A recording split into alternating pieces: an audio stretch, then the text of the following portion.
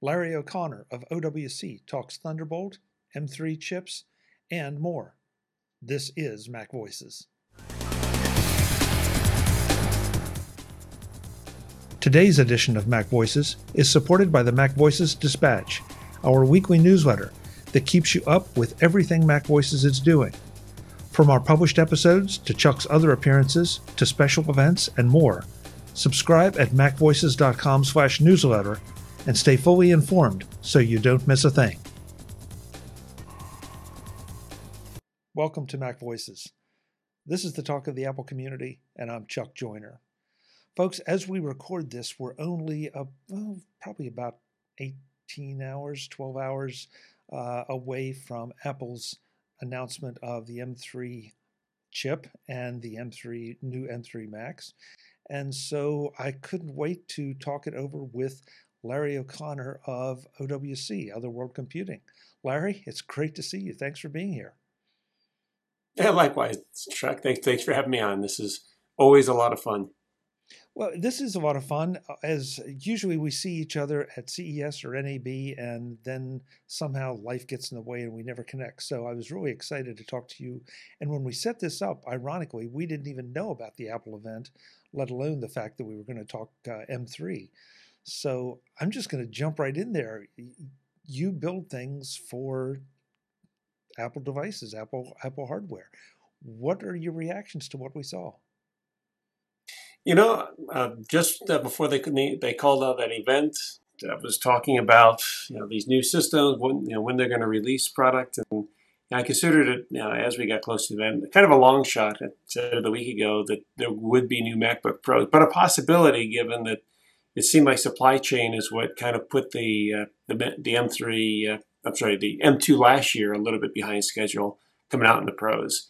So I still have to say to see an M3 lineup last night and the laptops, well, more specifically the Pro laptops, was still kind of a surprise. iMac was a no-brainer. Thought they might update the Airs, although that seemed questionable with the M2 15-inch being so new and so fresh. But that they brought out the Pro and the Max for the and of course the M3 base and the 14 and 16-inch was surprising. And the 13-inch, granted that's the last of the touch bars is gone, along with the touch bar. But the 14-inch taking the place at the bottom with a true base configuration, 8 gigs of memory, M3 processor. That's something to call out. No support for more than one display, although our dual HDMI 4K adapter takes care of that, just like it does for all the M1 and M2 base machines. So that's how you get more displays there. But it was kind of, I will say this, I thought it was a little bit, when I saw the number first, that $15.99 start price, I was like, huh.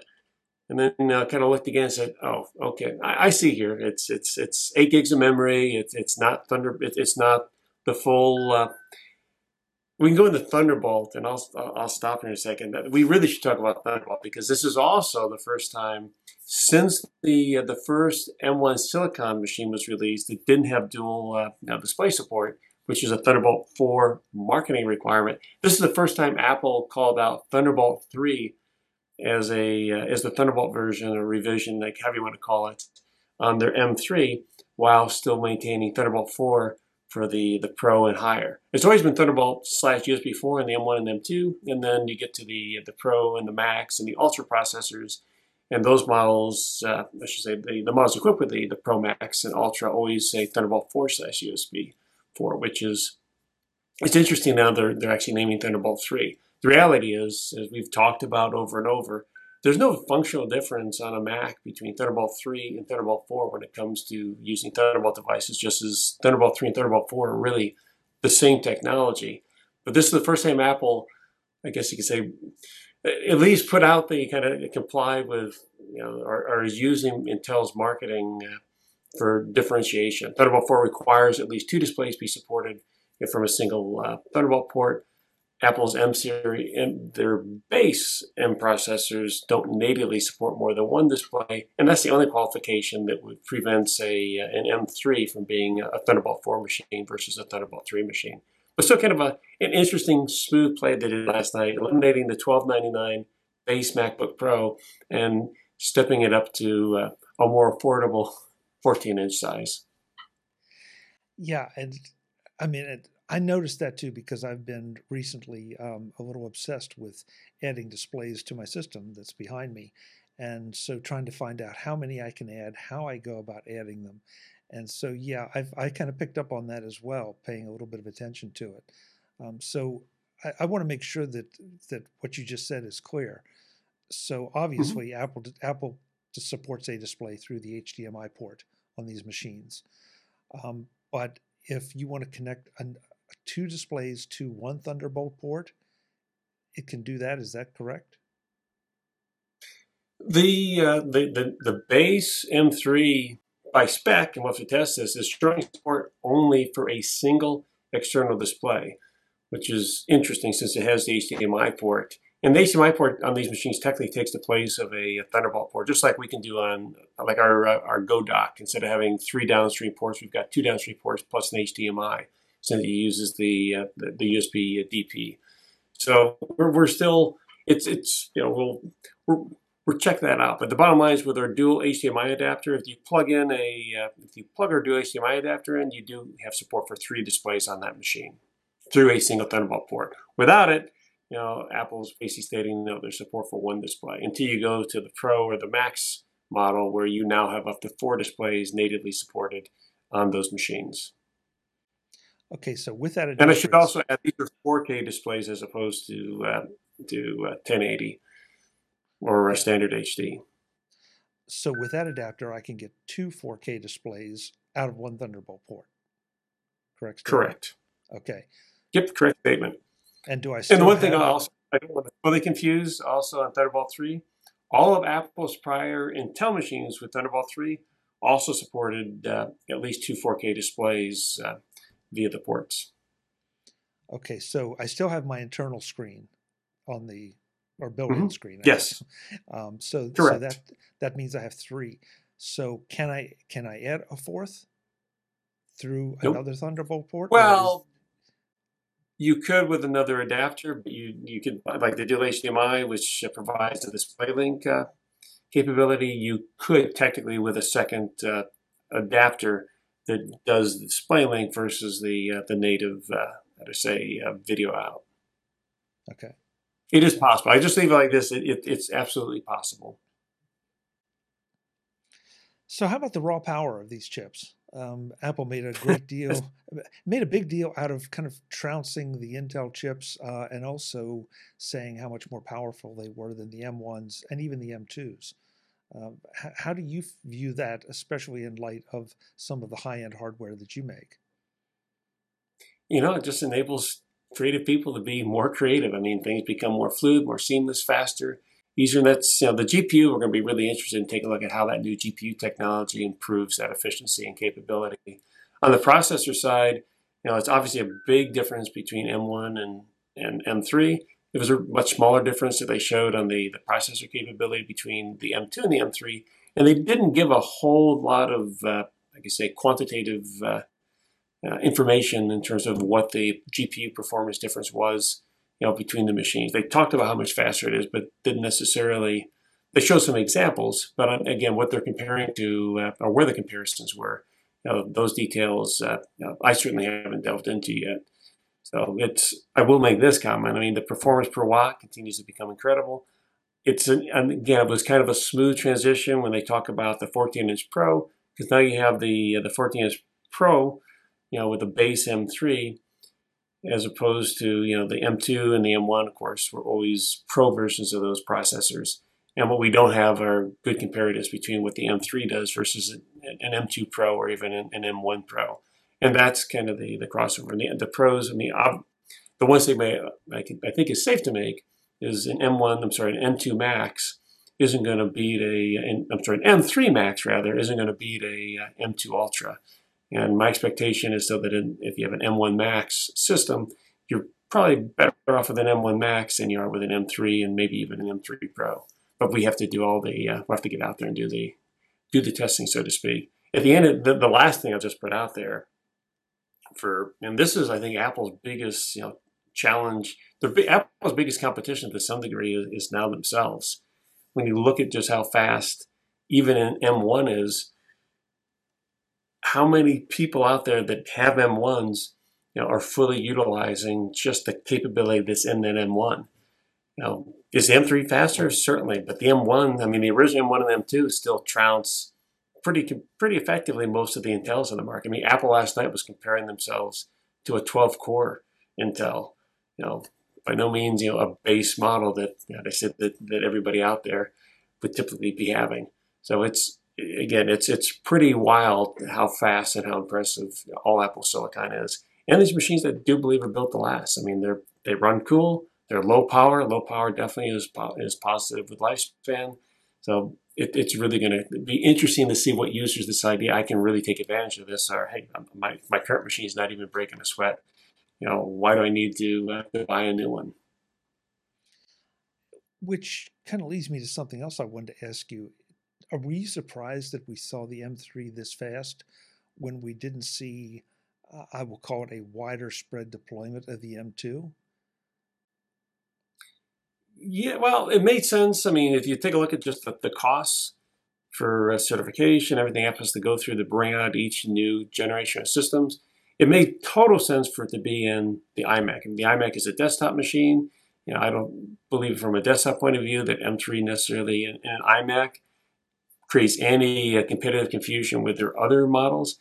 I was really surprised that they brought out the M2 or the M3 rather, in the Pro and the Max so soon after those laptops came out in the fall. And I'm sorry, in late winter, in February, as well as how close it is to WWDC when we just got M2 Ultra and M2 Max and the studios and the brand new Mac Pro. So it's real interesting. And again, the difference on the higher end, I think, is going to be smaller than it is on the low end. I mean, at the base, I mean, as you scale up, there's a lot of other things going on. And it's the GPU, though, that technology, we need to see how that plays across the entire span of these processors.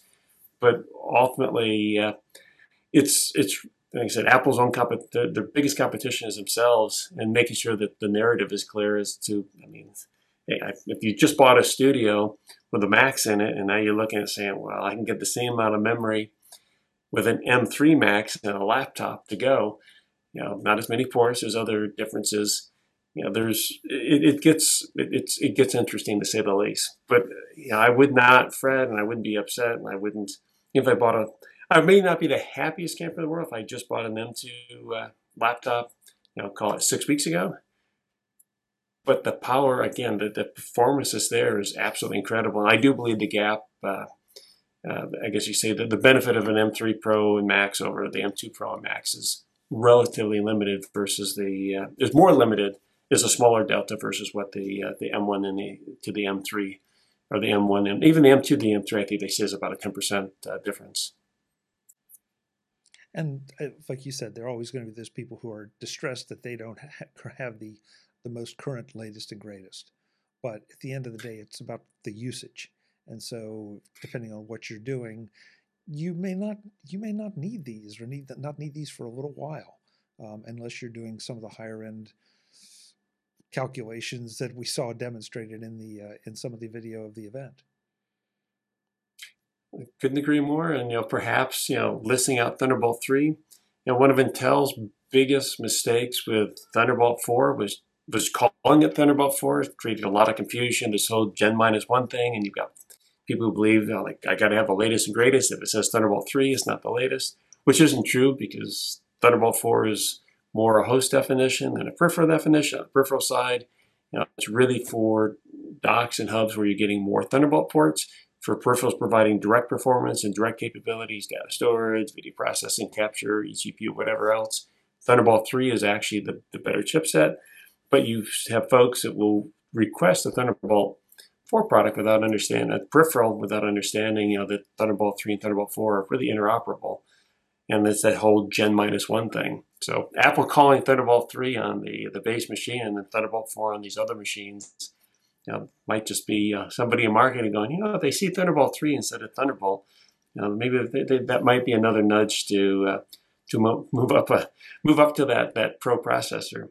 And then the other thing I put out there the other thing that makes actually conversationally right now that made a lot of sense for Apple to have an M3 come out when they right now. Certainly, it didn't make sense to do an update for the iMac to M2 on 20 different levels, but it also was a great opportunity for them to come out and put that bigger number out there, that 40% improvement in performance. I think it's what they said over the M1. Versus it would have been a smaller delta if they'd had M2 first and then went M3 later. But again, these machines, I mean, they absolutely trounce the Intel competition today, and that's something that Apple's competition is Apple, and these machines are they're just more amazing. That's all. That's really the bottom line. I'm looking forward to the benchmarks, especially comparing, say, the M1 Pro, Max, and Ultra, to the M2 Pro Max Ultra, to the M3 Pro Max Ultra. Because I'm right now, my current machine is a MacBook Pro M1 Max, and I'm anxious to see how that fares in the pecking order. I mean, there's no question it's going to be down compared now to what the higher end is, but how Sure. much down will it be at the end of the day? So Yeah, you're probably a pretty. I would expect you still to beat an M3. I mean, you have you're loaded with GPUs with that Max, plus the higher core count, plus I mean just I think what more can I say? The higher core count and the higher how to say SoC, just the transistors in the Max is still higher than I believe the original the current M3. So we shall see. And I'm imagining that machine still does everything it needed to do without breaking the sweat. yeah, it pretty much does. I mean, there's some upscaling that is always going to benefit from more horsepower, but at the end of the day, Sure. how much upscaling do I really do, and how many times am I doing 8K streams or even multiple 4K streams? So it just, but but there's always that gear lust, Larry. We all have it. We can't help it. No, hey, no doubt, no question whatsoever. It's just, I mean, it's Apple has set new standards in terms of what you can do on a laptop, on a desktop, on a consumer, but truly are a consumer professional machine as opposed to the real expensive, I say, high-powered server based systems. I mean, again, everything Apple Silicon is pretty darn amazing.